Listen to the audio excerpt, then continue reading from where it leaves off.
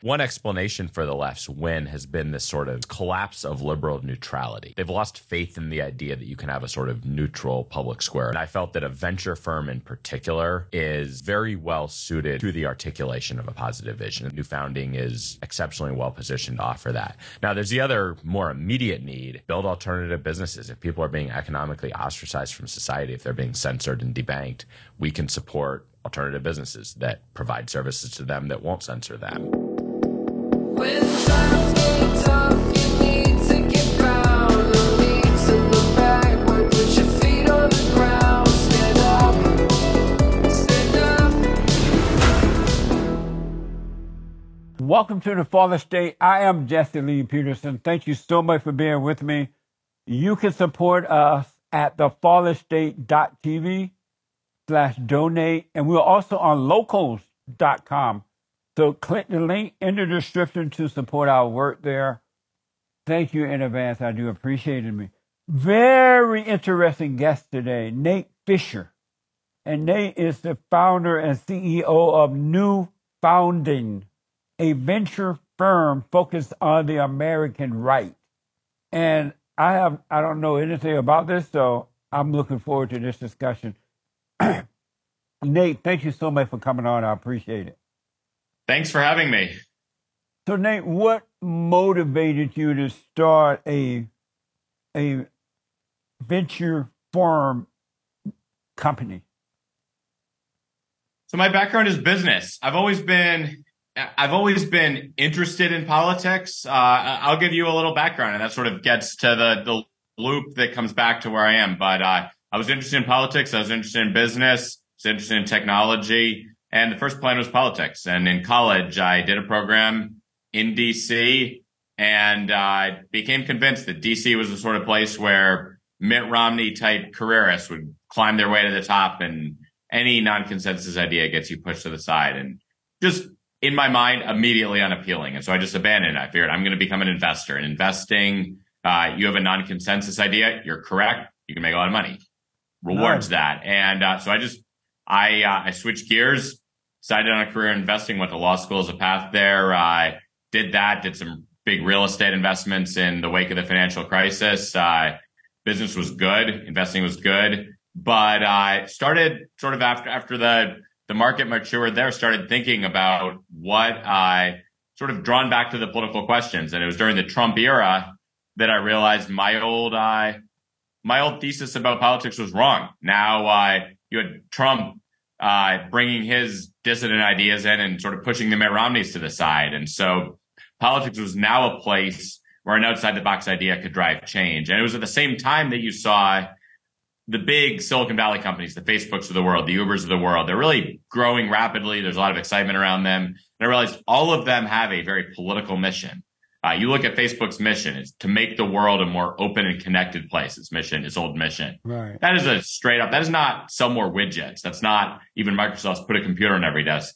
That is, we're going to transform the world around a particular vision that's going to, in their case, really bring globalism and try to connect people in a particular way. And that's a different vision. And so I saw that and realized that's all one side being represented in Silicon Valley. These people are building the future. Yeah. They are literally building the platforms that are going to shape the digital world, that are going to govern the digital world. And they're doing it from one perspective. And so at the same time as politics is becoming an exciting place, you have this massive opportunity in technology, and the right, conservatives, Christians, whatever, are unrepresented there. And so I saw that as a major opportunity. You have this massive number of people, obviously, who want something on the right, and you have almost no one serving them. And so that led me through a number of sort of iterations and thinking about things to move to Dallas, to start to sort of settle on venture. I see venture as it is a way to sort of envision the future, and then you build it into reality. Like, there's something about that. And then I think the last thing is people are hungry. Today, they are hungry for an alternative positive vision. It's not enough to just sort of say no to what the left does. We've been doing that for a long time, and it's not enough to inspire people. They want something different. The left is offering something unappealing, and I think we have something better. And so venture is a way to sort of envision that and sell people on it. So that brought me to this. So even as a young kid, did you know as a kid you wanted to go into business? I knew I was drawn. It's a good question.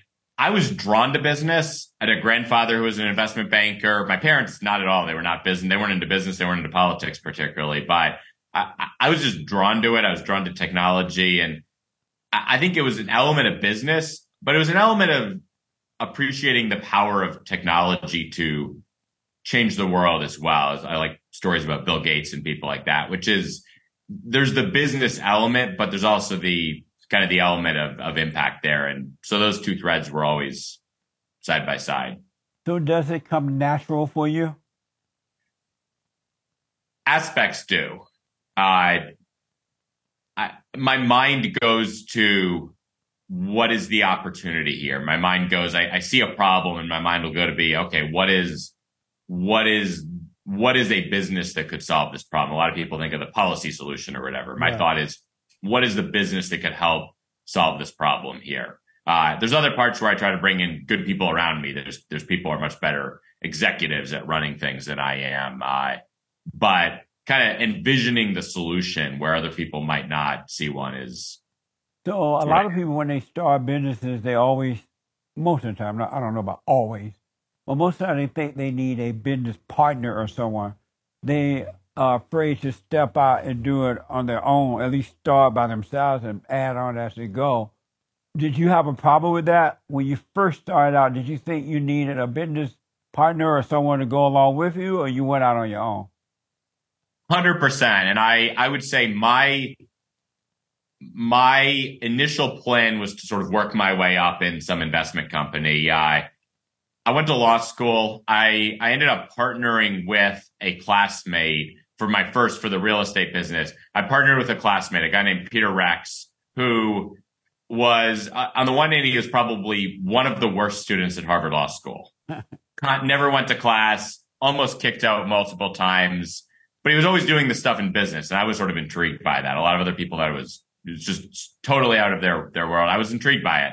I think that guy Pete is one of the best natural entrepreneurs of my generation. And I learned from him that it's not about playing by the Harvard Business School rules and checking the boxes or doing what you're supposed to say. I learned from him the way you sort of go, you just make things happen. You want to see something happen, and you put your mind to it, you figure it out, you go make it happen. So I think I learned from someone who was very good, and that helped me see a different approach than the kind of classic by the book approach to business. And I think a lot of people could benefit from that. But when you first started out, you were on your own. You went out alone. You didn't look for somebody to start out with. No, I did. I actually wasn't planning on going out on my own, and he approached me. Right. I had this vision. I was going to go work for some companies and work my way. And he approached me, and I think he valued how I would think about things independently. So I was independent in how I thought about things. Nice. Then I have as clear of a vision of how to execute. And he approached me, and we ended up working together that was my first significant business venture. And we ended up working together for 6-7 years. And did you guys get along? Quite well. I mean, let's say we both liked arguing. We're both from the same area of New York. New Yorkers love to argue with each other. So we would enjoy the screaming matches about strategy. And it's good to have a partner who challenges you. But definitely, he was a guy who was very politically aligned, very values aligned. He's a very serious Catholic. I'm a very serious Christian, very serious Protestant. We both got excited by the challenge we would pursue, and we enjoyed doing it together. I want to ask you about that. But first, I want to know, what is the purpose? Is there like a primary purpose of starting a business? What's the reason a person should go into business? So I think it depends on, look, the best reason to go into business, the best reason to start a business in many cases is to make a lot of money, or to make money in a way that is in keeping with your goals. For most people, that is going to be any sort of secondary thing. I think it's sort of questionable whether that's going to be the best way of achieving it. But whether it's something very, very big and you want to make a lot of money, or there's a lot of people who can build a business and they get it to the point where they really don't need to work that many hours. Right. And if you see a path there, if you understand how to navigate markets, business can be a way to build real wealth, to build real control over your career in a way that you're just not going to have if you're dependent on other people for a paycheck. So that's always a good reason. And I don't think people should be apologetic about that. A lot of people like to sort of downplay that. They want to talk about their passion. What I'm doing is a little different. And I think it's sort of, I'm actually looking at problems that one could go and solve politically. But I see ways to achieve leverage, to achieve very, very large impact through business that I also believe are profitable. It's more complicated. It's really more complicated when you have more goals than just trying to make the most money. Right. I do believe there's a lot of money to be made in this space, but it's certainly not the cleanest path that I've chosen. Should and or could a person go into business with no money? Absolutely. I think there's different levels, right? There's you can start something on the side. There's ways to start a business on the side. I was just talking to people yesterday about this. We on the right are at a disadvantage. We don't have as many venture capital firms or whatever that are throwing money at us. What does that mean? It means we're going to have to learn how to build businesses that are leaner, be scrappier, figure out how to find a first customer who's going to pay up front before you jump in and quit the job and start it. Those are good skills, and they're good skills to have when the venture money dries up more broadly, which it's at risk of doing. I don't think you start a business for the sake of starting a business. I wouldn't just advise go quit your job and start a business if you don't have a very clear plan. But I think the sort of thing that makes people good at business often allows them to figure out how to put something together that's going to generate revenue from day one. Yeah. And if you don't have any money, that's find a paying customer before you quit your job, before you start the thing, and figure out a service you can deliver to them without a lot of capital up front. And should all men start businesses, or just having your own business is only in certain people, and other people are made to work for other people? I would say I wouldn't in any way say all people should start businesses. I think it depends on many factors. It depends on the skills you have. It depends on a lot of people are going to be happier working for someone else. I think even if you work as an employee, there's ways to treat your career a little bit more like a business, which I think I would recommend to almost everyone. I mean, understanding how you can sort of have that control. If you don't have a job, how would you go about getting one? How would you go about finding customers or whatever? That's a good skill set to have, because even if you're working for someone, you have a degree of control that means you have options. You're not totally subject to them. So that I recommend. In terms of owning a business, I think for some people, it's clearly the right. I mean, the guy I worked with, my partner, could never work for anyone else in his life. I mean, temperamentally, that guy just did not have the personality not to be in total control of what he's doing. There's other people where I think they might happily work for someone else for 20 years and then find an opportunity that makes sense. And it's like, if their employer would take them up on it, they could have a great career building that project inside. But someone says no, and they go start a business, and it's kind of like, they could have been happy going either way, and they could have been successful either way. So it's really a case-by-case decision. A couple other things that I want to ask you some more questions here. When I started my business, I had two businesses, my second one. And I've always had a job on the side. And especially with my first company, I worked the company, but I had a primary job so that I can pay my bills and buy the products I needed for the business until I didn't need it anymore. Is that how most people should do it? I would recommend that for most people. I was very fortunate in that when I first started the first business, I had I had a job lined up at a law firm, and it was in the wake of the financial crisis. It was 2010, and a lot of firms actually deferred us. And law firms have this somewhat ridiculous culture where everyone's extremely risk averse. So they actually paid us money to not work for a year. And the way it is at sort of this law firm culture is if they just took away your offer, which is what most industries would do when the economy dries up, all these lawyers would be so scared they'd be so nervous and scared that the firm would be blacklisted and no one would want to work there. So the whole industry just started paying people to go away for a year.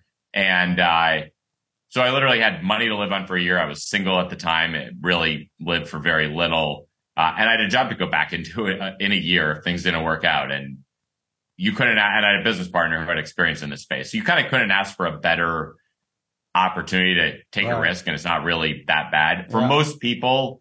Most people aren't going to have, there's a lot of luck that went into that too. Most people aren't going to have that combination. Certainly if you have a family, certainly if you have people who depend on you, I would probably do it that way. And if you're young and single and have a little bit of money saved up and can live on $30,000 a year or whatever, it might make sense to go in and take a little bit of a risk. But for most people, I think the way you did it is the best approach. And did you ever have fear that, or do you have it, that your business won't make it? Like I'm not going to make it. Did you ever have to deal with that? There's a lot of anxiety in business. It is by nature. I think it's very, very rare that day one you sort of immediately have smooth sailing. So yeah, there's ups and downs. There were ups and downs in the first year before we had sort of clarity that things were going to make it of my first business. And there continue to be sort of ups and downs on a weekly basis in the current one. There's a lot of exciting opportunities. There's a lot of challenges. And so are you like worried or afraid that it's not going to happen, or what is the fear about? So I'll be fine right now. I'm not going to, I did very well in the real estate business, the first one. So I'll be all right one way or the other. I believe this is an incredibly important mission. I mean, what we do, just to give you the overview of what I'm currently doing, I'm raising a venture fund. I'm putting together other deals to invest in conservative companies. So for instance, we invested in a pro-life health insurance company. We invested led the first investment into the pro-life health insurance company. We're looking at another one that's in an ad network for the Second Amendment space. And for me, I think it's important for the country that companies like that take off and grow. And I would love to be in a position where we can provide a lot of resources to companies like that. I believe they're going to be very successful businesses. I believe they're going to do a lot for our movement in a world where big businesses are so left wing in so many cases. So yes, I absolutely put a lot of effort in, and I pray, and I really hope that we can find the things that allow us to really do this at a large scale, because to me that's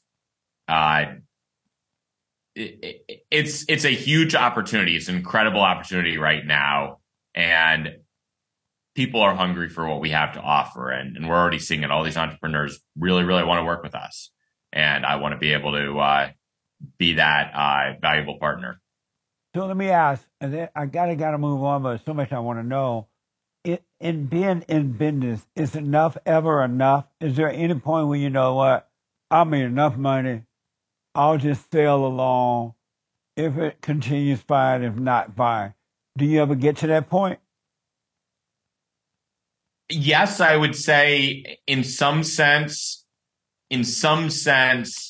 that was, in some sense, I already got there. And I don't know that I left. I could have continued in real estate, and real estate had sort of a clear path. I mean, we just continue there. There's going to be more money, very clear path to making more money, tens of millions of dollars. I mean, probably a clear path to the hundreds of millions of dollars. But at the same time, like it's not going to change your life that much beyond a certain number. It's pretty clear it wasn't going to change my life. what I'm doing now, I believe it could make more, but it's a much harder and much riskier path. I mean, I think it could be more impactful and more successful, but there's far more scenarios where it's not. And so in some sense, the decision to move into what I'm doing now was about optimizing for more than just making more money. So I'm curious. You're still doing what you're doing right now, and I think it's probably a similar motivation to a lot of people in your position, where a lot of things you could keep doing, but why do you keep doing it? Right.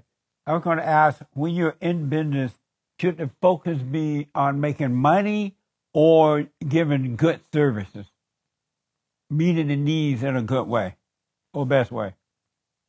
So you want to know that there's a market for what you're offering. If people aren't willing to pay you for it, that can be a pretty good indication that maybe they don't value it that highly.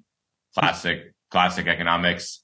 I think that you build a great business by you'll build a great business by really prioritizing something excellent that you're offering. And whether it's great service, great customer service, whether it's you're providing a product that's very cost effective, kind of whatever need you've identified, you're probably going to build a better business by sort of maniacally going to achieve that, even in a way that might seem to focus on something beyond what's obvious from a dollars and cents standpoint. Those tend to be the greatest businesses. You build the biggest customer loyalty, the biggest moat over time. So I don't think those are intention. And should you have a 5-year plan? It depends. I have not focused on 5-year plans. I've never done that either. I think some people use them well. I mean, I think one of the good pieces of advice I hear is write out a business plan, write out a budget, and then throw it away. And the point is, there's value to the exercise of thinking through it, but things are going to change tomorrow, so it's not the development of the plan was the value, not the plan itself. I never understood, how do you know what your needs would be or what you want in 5 years?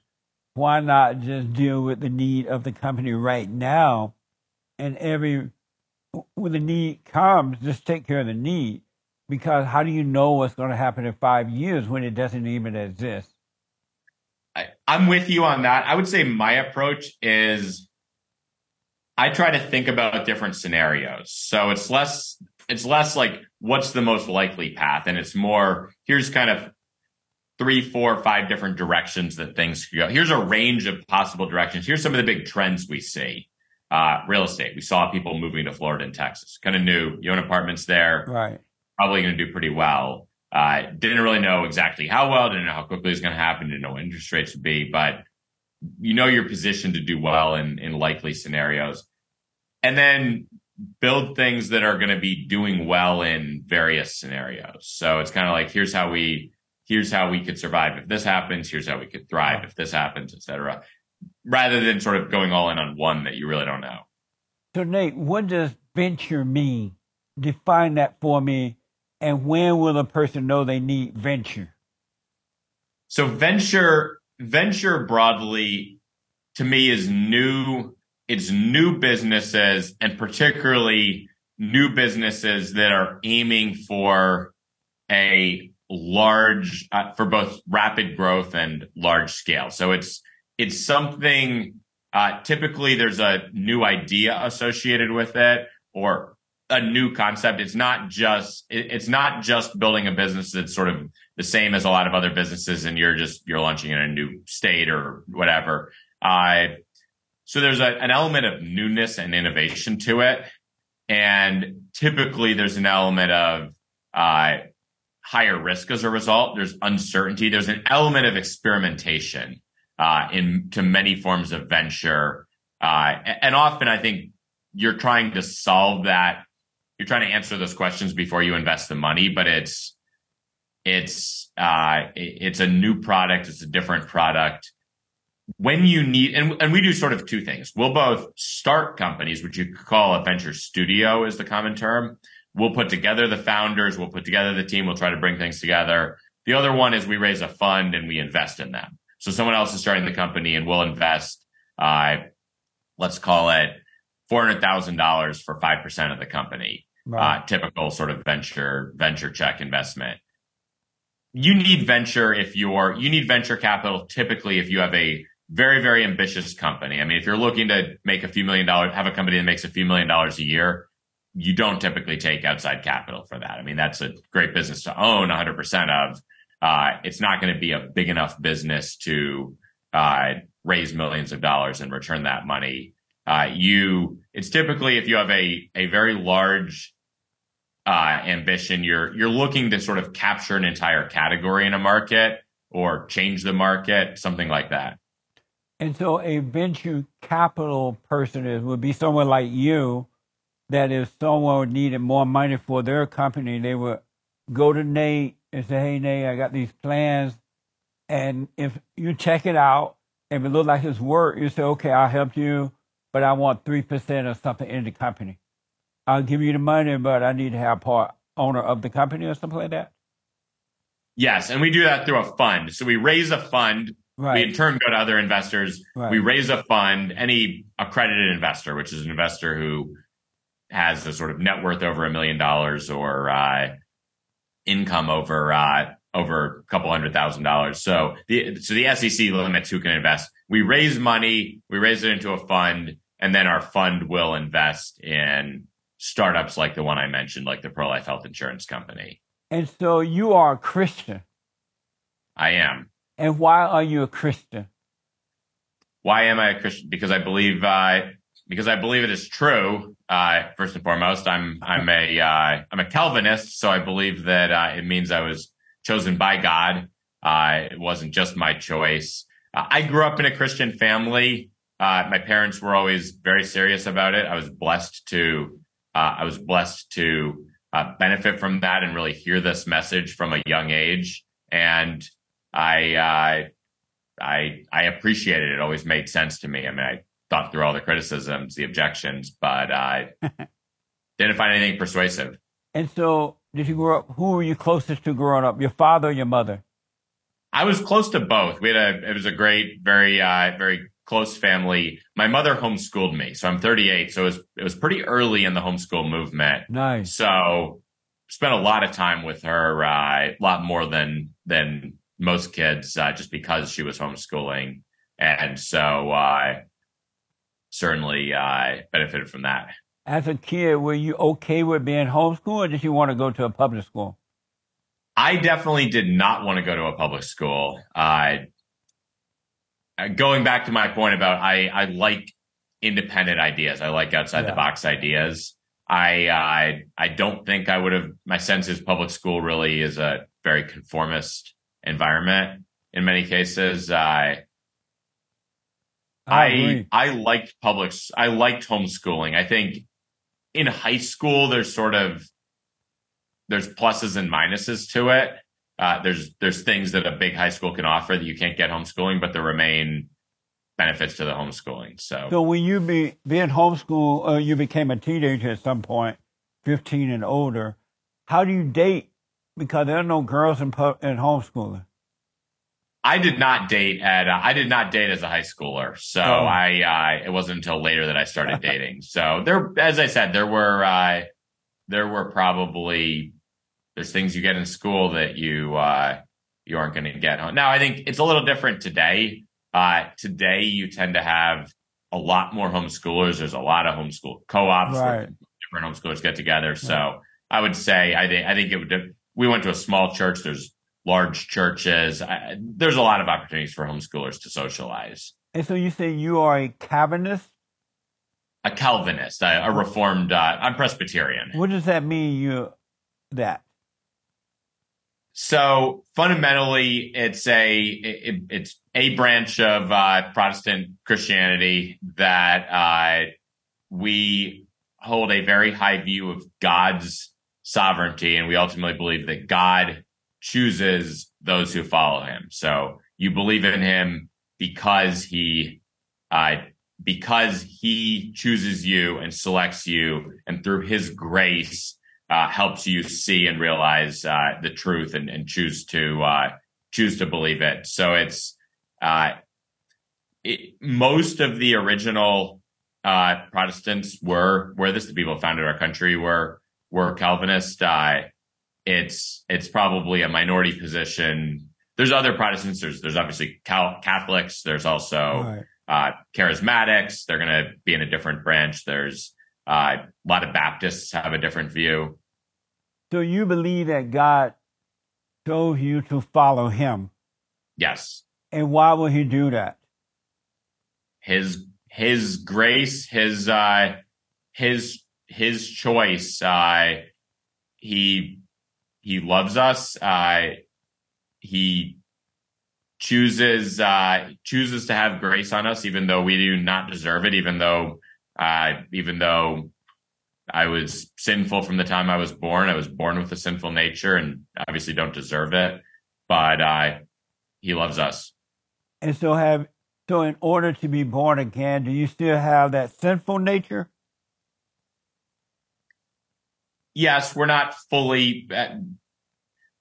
We are not perfect. We're not perfected by accepting Christ. We have the ability now.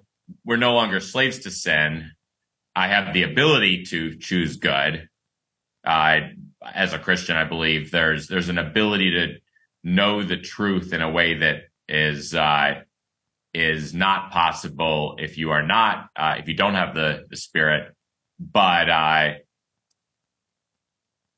at this point, as a human, until we are resurrected, I think there's still the constant fight with sin. And so you still have the sinful nature. Do you sometimes choose good? Sometimes good. And sometimes hopefully more so over my life too. And do you choose the sinful nature sometimes? Fortunately, yes. And why, if you have a choice in that, why do you choose the sinful nature? Because I'm imperfect. Because the flesh remains strong, as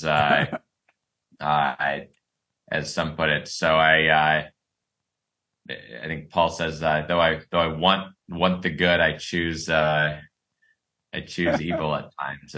And so why haven't you chosen the nature of God and let go of the nature of the devil? Well, so I think there's the ultimate choice. So the choice to accept Christ, the choice of Christianity is a choice. It is that choice that puts you on a trajectory to heaven and to eternal life. But in this life, I think there continues to be the process of sanctification, the battle for sanctification, which remains for a time. What does sanctification mean? The process so justification is, are you right with God? Are you going to heaven?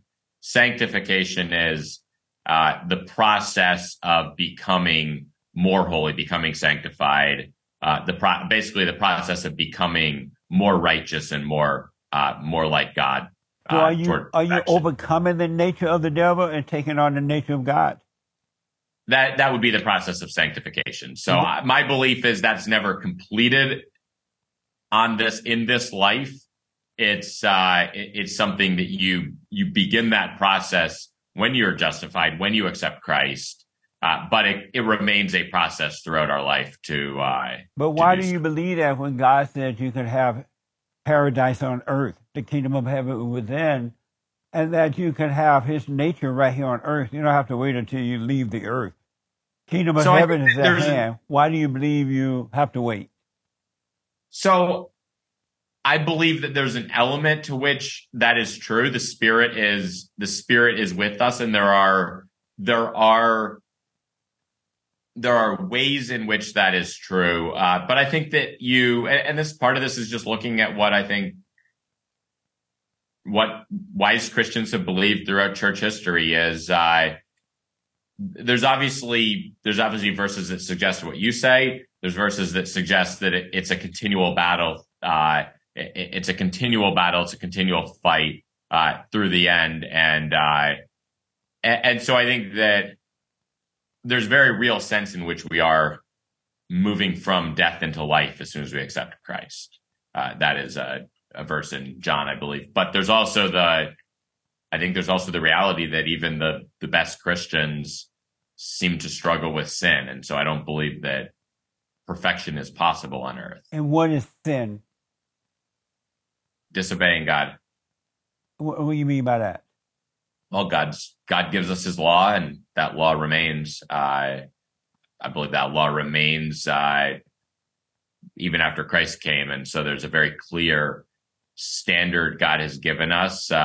It's one that's articulated in the Bible. It's also one that I think accords. It's also one that humans can, although fallen humans tend not to recognize.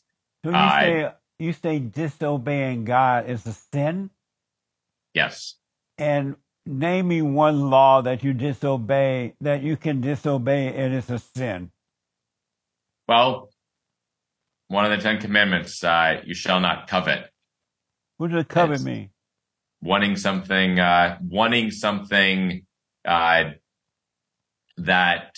you do not have, that someone else has. And I think there's a constant temptation. I mean, that's one, even though I would say I'm not driven by this sort of continual desire for more money, it's very, very easy to look at someone else who has something, they're more successful, they have something I want to achieve. And I think it's one thing to sort of look at it and see that as motivation to do better. But I think there's a sinful covetousness where I really dwell on that in the wrong way. And does God call it a sin? Yes. I mean, that is one of the 10 Commandments. So he called one of the 10 Commandments a sin? Well, I think all of the 10 Commandments, I mean, breaking any of the 10 Commandments would be a sin. But he never called it a sin. God never called it a sin? No. I mean, the Bible is repeat with references to sin. No, it says that we should keep these commandments because they are rules to live by, but he never called it a sin. Well, so there's ample references to sin in both the Old and New Testament. And in the New Testament, Jesus is clear that he has not abolished the commandments. Right. So they remain. So I think that there's many references to sin here. But I don't know what you mean what do you mean by reference to sin? Because the Bible talks about sin. The Bible references sin. The Bible references sinful actions, and it makes clear that rejecting, that disobeying God's law is sin. But he never said it, though. The only sin that he mentioned is the sin of the heart, when he says salvation is of the heart. And that's the only sin that he said. Everything else is commandments. And when you don't overcome the heart sin, you cannot keep the commandments. But once you overcome that, then he gives you the power to keep the commandments. Well, and I think the point is, in the Sermon on the Mount, I think he made clear that the commandments, that they include the sins of the heart. So if you commit a sin of the heart, you are violating. And I think the Westminster Confession, which is one of the Presbyterian documents, makes clear, likewise, the Catechism and the Confession make clear that the sin of the heart is included in the commandment. So if you commit that sin of the heart, that is a form of violating the commandment. If you hate your brother, if you want his death, that is murder. And so you what? So I see those as they're part of the same. They're both forms of the same sin. Amazing. So somebody just said it, so that's why you believe it? Because he only talks about the heart. The sin of the heart is when you don't have his love, perfect love, and you can't love because you don't love him. And as a result, you're separated from him. And that's when you can't keep the commandments because you have no love. So I don't disagree with that. I think that might be a different way of looking at it than I articulate, but I don't think what you're saying disagrees with what I said. Do you have anger?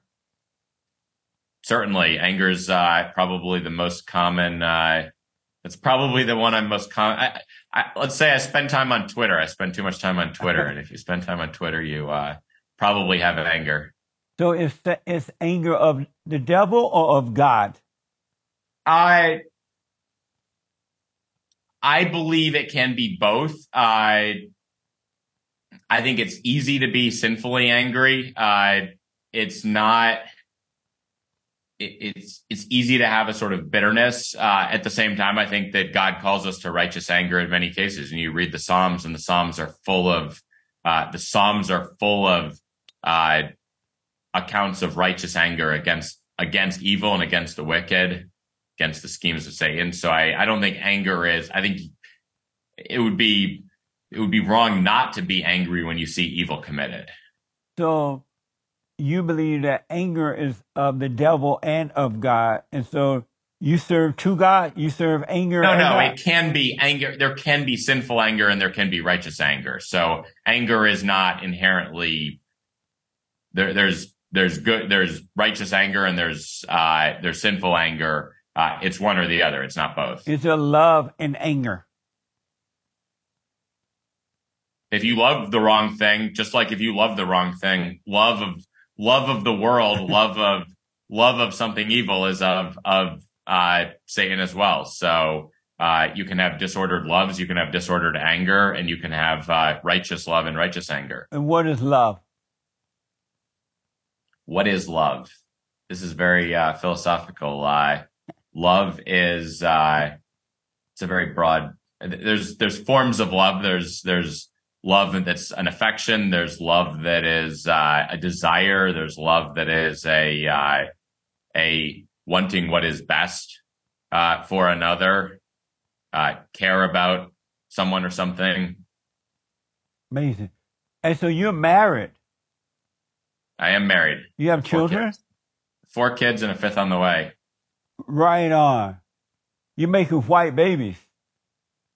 Making as many babies as I can because we need to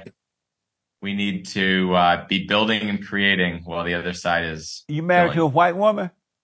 I am. We need more white babies. Congratulations. Make a truckload of white babies. I am doing my best. And does your wife obey you? Yes.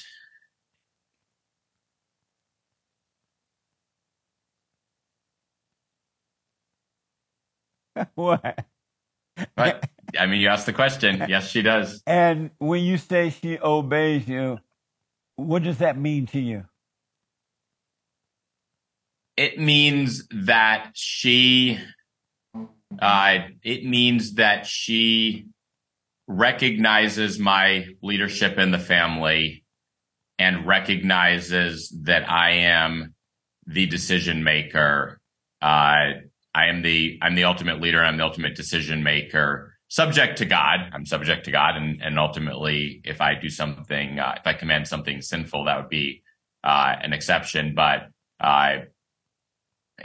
in the context of righteous decisions, I have authority in the family. And does she work? She homeschools. And is she educated? She has 3 degrees from Harvard. Whoa. So I'm sorry to hear that, man. It took her a few years. It took me some years to undo my 1 degree from Harvard, and maybe her a few more years to undo 3 degrees. I say that men should not marry women who are educated because they don't make for good wives and good mothers. You know, I think so. I met her at the Law School Christian Fellowship. I think she was clearly drawn to marriage and motherhood. It was clear that she wanted that, and it was clear that she wanted a role from the beginning that was consistent with prioritizing those. Right on. As much as I think our education system does so often distort the goals of women. Yeah. And how do you deal with the hell that comes out of her sometimes? You know, you wake up in the morning, or you get home from work, she's ticked about nothing. And you're like, hey, honey, hey, what do you want? Or you wake up in the morning with a nice smile, and she's all grouchy looking at you. What are you smiling about? What are you dreaming about? How do you deal with the hell when it comes out of her? I'm fortunate. I don't experience that very often. I think I don't know if it gets quite to that level. There's more and less pleasant days, but I think you show grace and recognize that I'm not perfect either. We have to show grace to each other, and so when it comes out of her, argue a little more than is prudent. When it comes out of her, sometimes you show grace in that moment. Sometimes, and sometimes I probably argue with her more than is prudent. Arguing with a woman is rarely productive. Right, because you argue with the devil. I mean, I think arguing. I think there's productive arguments, and there's arguments where that's not really the solution called for in the moment. Do you agree with me that the God above is the man's God and the God below is the woman's God? No, I think the God above is the same. The God above is the God of all of us, and in fact, there's a clear relationship where the church is called the bride of Christ in a way that in many ways is analogous to how a woman is the bride of her husband. And so I think there's a parallel in many ways in these relationships that you should see in what godly leadership looks like at different But you layers. are the church. Your body is the temple of God. Well, I'm part of the church, certainly, and the church being the body of believers. And why exactly. don't you agree that the devil below is the woman's God? That statement doesn't make sense to me. I would have to hear what I think the God above is the God of all. He's the Lord of the earth of all people. Why do you think the hell come through the woman if the God below is not her God? I think hell can come through both men and women. You're right, but the hell that comes through the man is the hell of the woman. It's been passed on to him by his mother, through his mother. I don't know that I don't know that I would. I think it can come. I think in many ways sin passes through both, and you can see sinful patterns that pass through both as well. You can see, but it comes through the woman. Sinful patterns that came from a father. You can see sinful patterns that came from a mother. But when you see it in the father, that came through him through his mother as well. But let me ask, because of time now, do you believe that when Eve listened to Satan and believed him, that he became her God? I became her God is an interesting way of putting it. I think there's certainly a sense in which choosing Satan over God is choosing to make someone else your God. So I think there's a sense in which you could say that was true.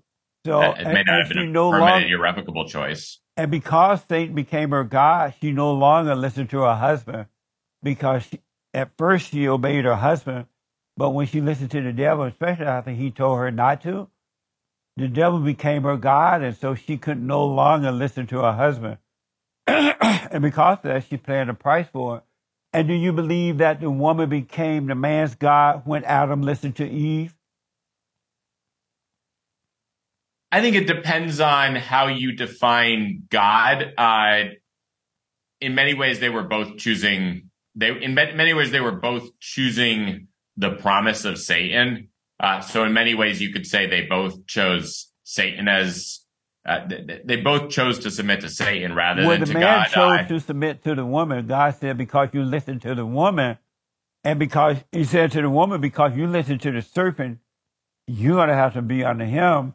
And because you listen to the woman, you will suffer. He didn't say to the man, because you listen to the serpent. He told that to the woman. Am I right?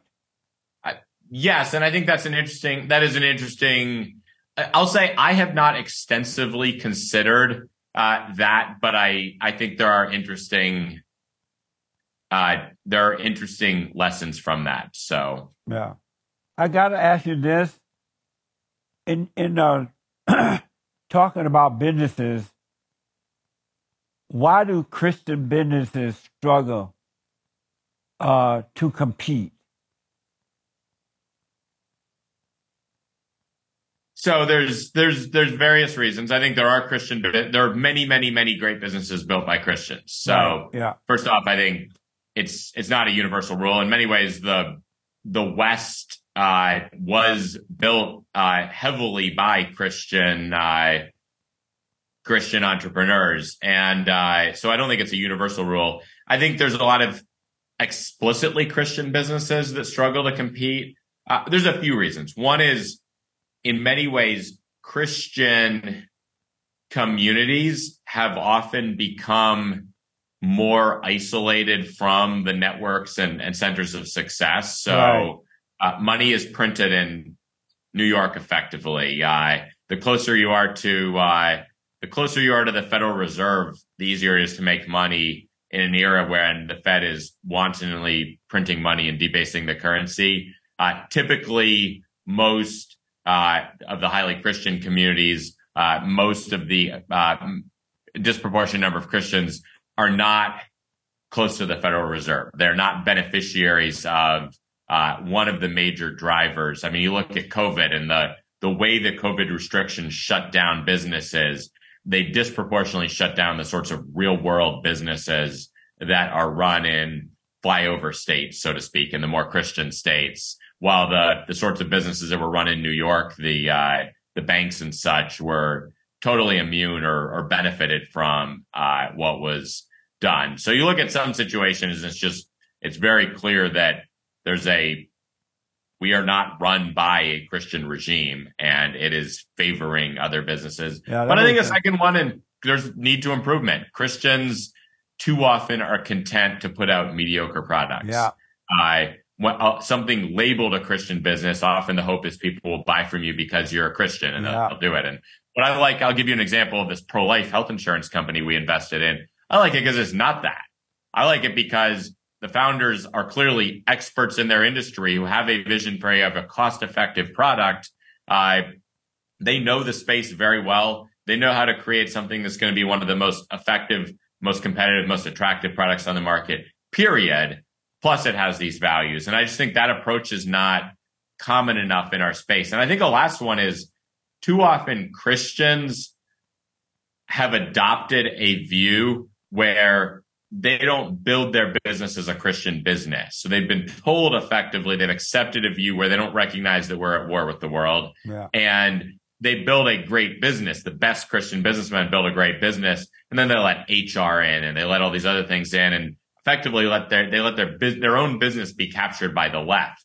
So either you have those who sort of make an expressly Christian business, and a lot of times they're not focused on quality, they're not focused on excellence. Those who are focused on quality and excellence, sort of the default is you accept what the best HR best practices, let's say. Well, HR best practices mean handing over your business to the left. So you have this real challenge where we need alternative doctrines of what it looks like to run a great Christian business. And there's some great examples out there. I mean, there's a guy who several people on my team work for him, ran a very, very, very Christian business, deeply Christian. Meetings began with prayer, lot of Christian culture in it.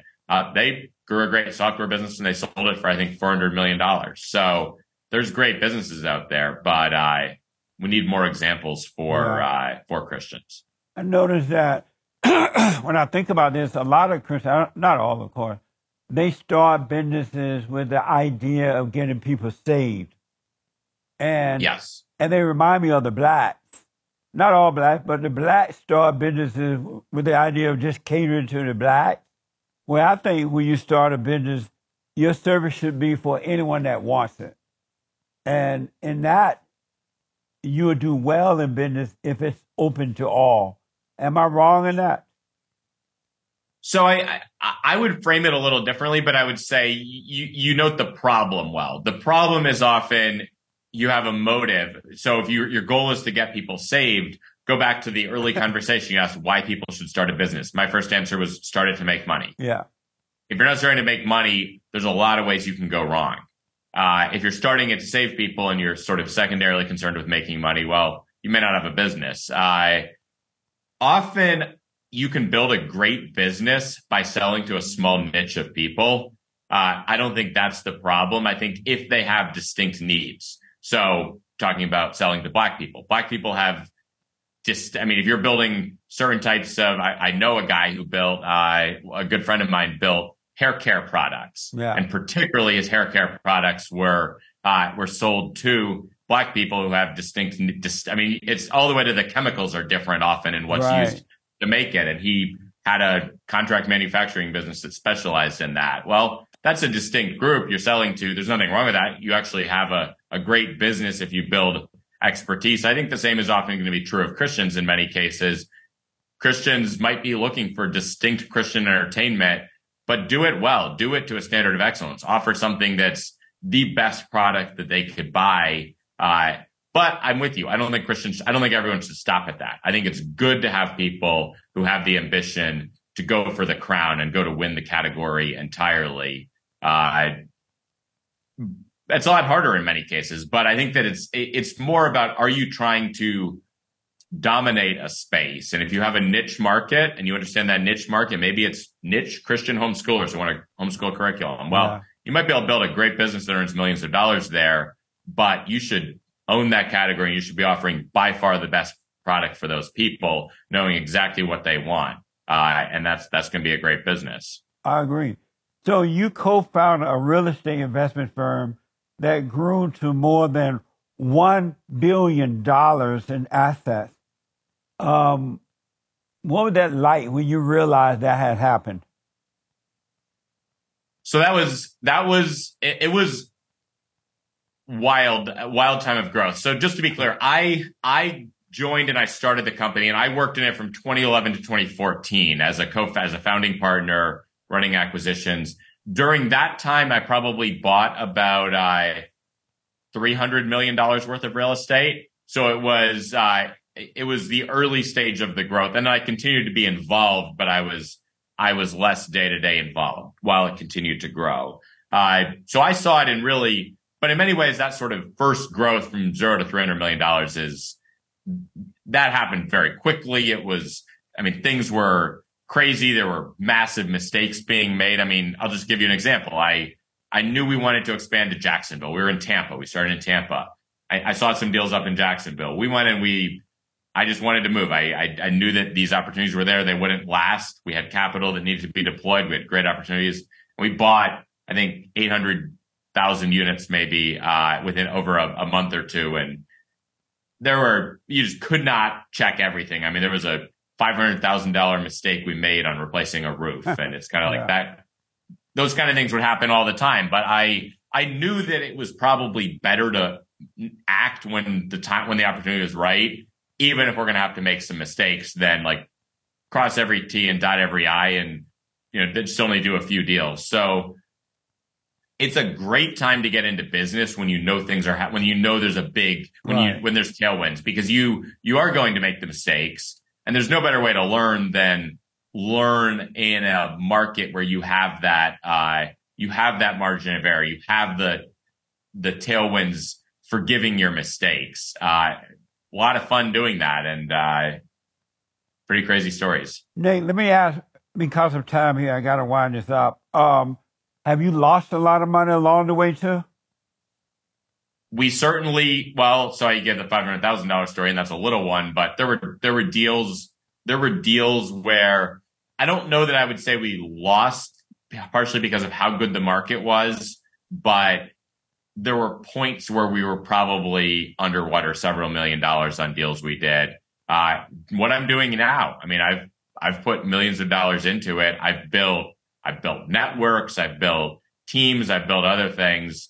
But that's not cash yet. I mean, it's still, I view it as an investment, and some of that investment is learning, but there's definitely been deals where I've lost pretty significant amounts of money. And did you cry? No. Amazing. So listen. I mean, first of all, it's part of it is just, I'm very focused on risk, and I don't want to take a risk. I'm not going to take a risk that would ruin me. I'll go into something and I'll know there's a range of outcomes, but that's also part of knowing how to, the more comfortable you are with understanding and managing the downside in something, and it goes to your point about having another job on the side. If you have another job on the side, you put a lot of time into something, it fails. Anyway, it sucks, but you're not ruined. That is, I think that's part of it. Part of it's just my mindset. For me, it's something that I put my best into, and I've gotten very, very fortunate in some things, and I've gotten less fortunate in others. What's important to you? What's important to me? Yes. My family, my mission, my broader mission is to, and I believe it's to fulfill that Genesis 1 dominion mandate, fill the earth and subdue it, take dominion. And I think that's achieved both through having kids, having a family. It's also achieved through success in business. And I would say for me now, it's a step beyond that, which is specifically having success through starting organizations. And it includes, I have a nonprofit, American Reformers, focused on the Protestant church, and I have a for-profit, starting organizations that can really transform things and can help have significant impact in what I believe are some of the biggest threats to our country today. So it's important that I pass on a civilization to my children, and really to that of many others in our country. And so was your first child a boy or girl? It was a boy. So I had a boy, girl, and a boy. Amazing. Alpha male. It was, I love all my kids. Beta males make girls first, but you're an alpha male. Right on. It worked out. So let me ask, you're a conservative Christian, right? Yes. And do you support the Great White Hope? How would you define the Great White Hope? Amazing. Amazing? Yes. No, I said, what do you mean by the Great White Hope? Donald Trump, man. Oh, yes. I have focused on business rather than focusing on the political race, but I think that it is clear that Trump is so far ahead in this race that I don't think it's even close. I think Trump has run a very good campaign. Yes. I was open to others. I was interested in seeing the campaign that others would run. I think that's an important process to actually make people stronger. I had my criticisms of Trump coming out of the last time, and a fight, to me, a contest is going to be good for our movement to push people, and it's clear where the momentum lies. So I'm not open to any others. Now, Donald Trump is the only one that we need at this time. He's a gift from God. Everybody else is beta. And I believe that Donald Trump is a gift from God, and I think that here's an interesting point. Christians criticize that. They don't like how he behaved or whatever. I say Samson is celebrated as a gift to save Israel, and Samson was look. If Samson can be the savior of Israel, people can stop complaining about who God uses, and if they don't like things about Trump, then why are they not stepping up and helping lead this fight? I rest my case. I gotta heat this interview up. I gotta put you on the hot seat, and I need you to answer these questions as quickly as possible. Okay. Jesse. What is a man? A man is a biological male, but I have higher expectations. Biological male human, but I have higher and made in the image of God. Let's not forget that, and really called to fulfill that vision, which means there's a lot of people who are adult human males who may not qualify as men. Does your wife obey you? We already said that one. Right, We already I know. answered that one. Yes. True or false? Abortion is worse than slavery. Yes, I think that's clear. It's murder. Did you have you ever seen a ghost? I have not. Did you take the jab? I did not. Do you believe does racism exist? Yes. Is the earth flat or round? Approximately round. Would you ever run for president? I don't think so. I think I'm more of a business or an advisor. I could see advising someone in politics. Do you love white people? Yes. Do we need more white babies? We need more of a lot of babies. Do we need more white babies? Yes. Does the bear shit in the woods? Yes. Is it ever okay for a black man to love the Confederate flag? Of course. Have you ever told anyone how the cow ate the cabbage? I have not. Did you have fun? Absolutely. Amazing. Thank you so much for coming on, man, Nate. That was amazing. Thank you. I enjoyed it. Tell the folks how to get to your website, whatever you're doing out there. Tell them how to get to you. Active on Twitter at Nate A. Fischer. And our website is newfounding.com. You can go to our website. We have a talent network. If you're founding a company, we have forms for that. If you're investing, we have a fund. So newfounding.com and my Twitter at Nate A. Fischer. Amazing. Well, I really appreciate you coming on. I totally learned a lot and I enjoyed it. And thank you all for tuning in. I absolutely appreciate it. Don't forget, you can support The Fallen State at TheFallenState.tv/donate. And also we're on locals.com. So click the link in the description to support our work. And don't forget to like, follow, ring the bell, subscribe, tell a phone, telegraph, and tell a woman. I do appreciate it. Thank you again, Nate, and we'll talk again. Thank you. All right, buddy. Amazing.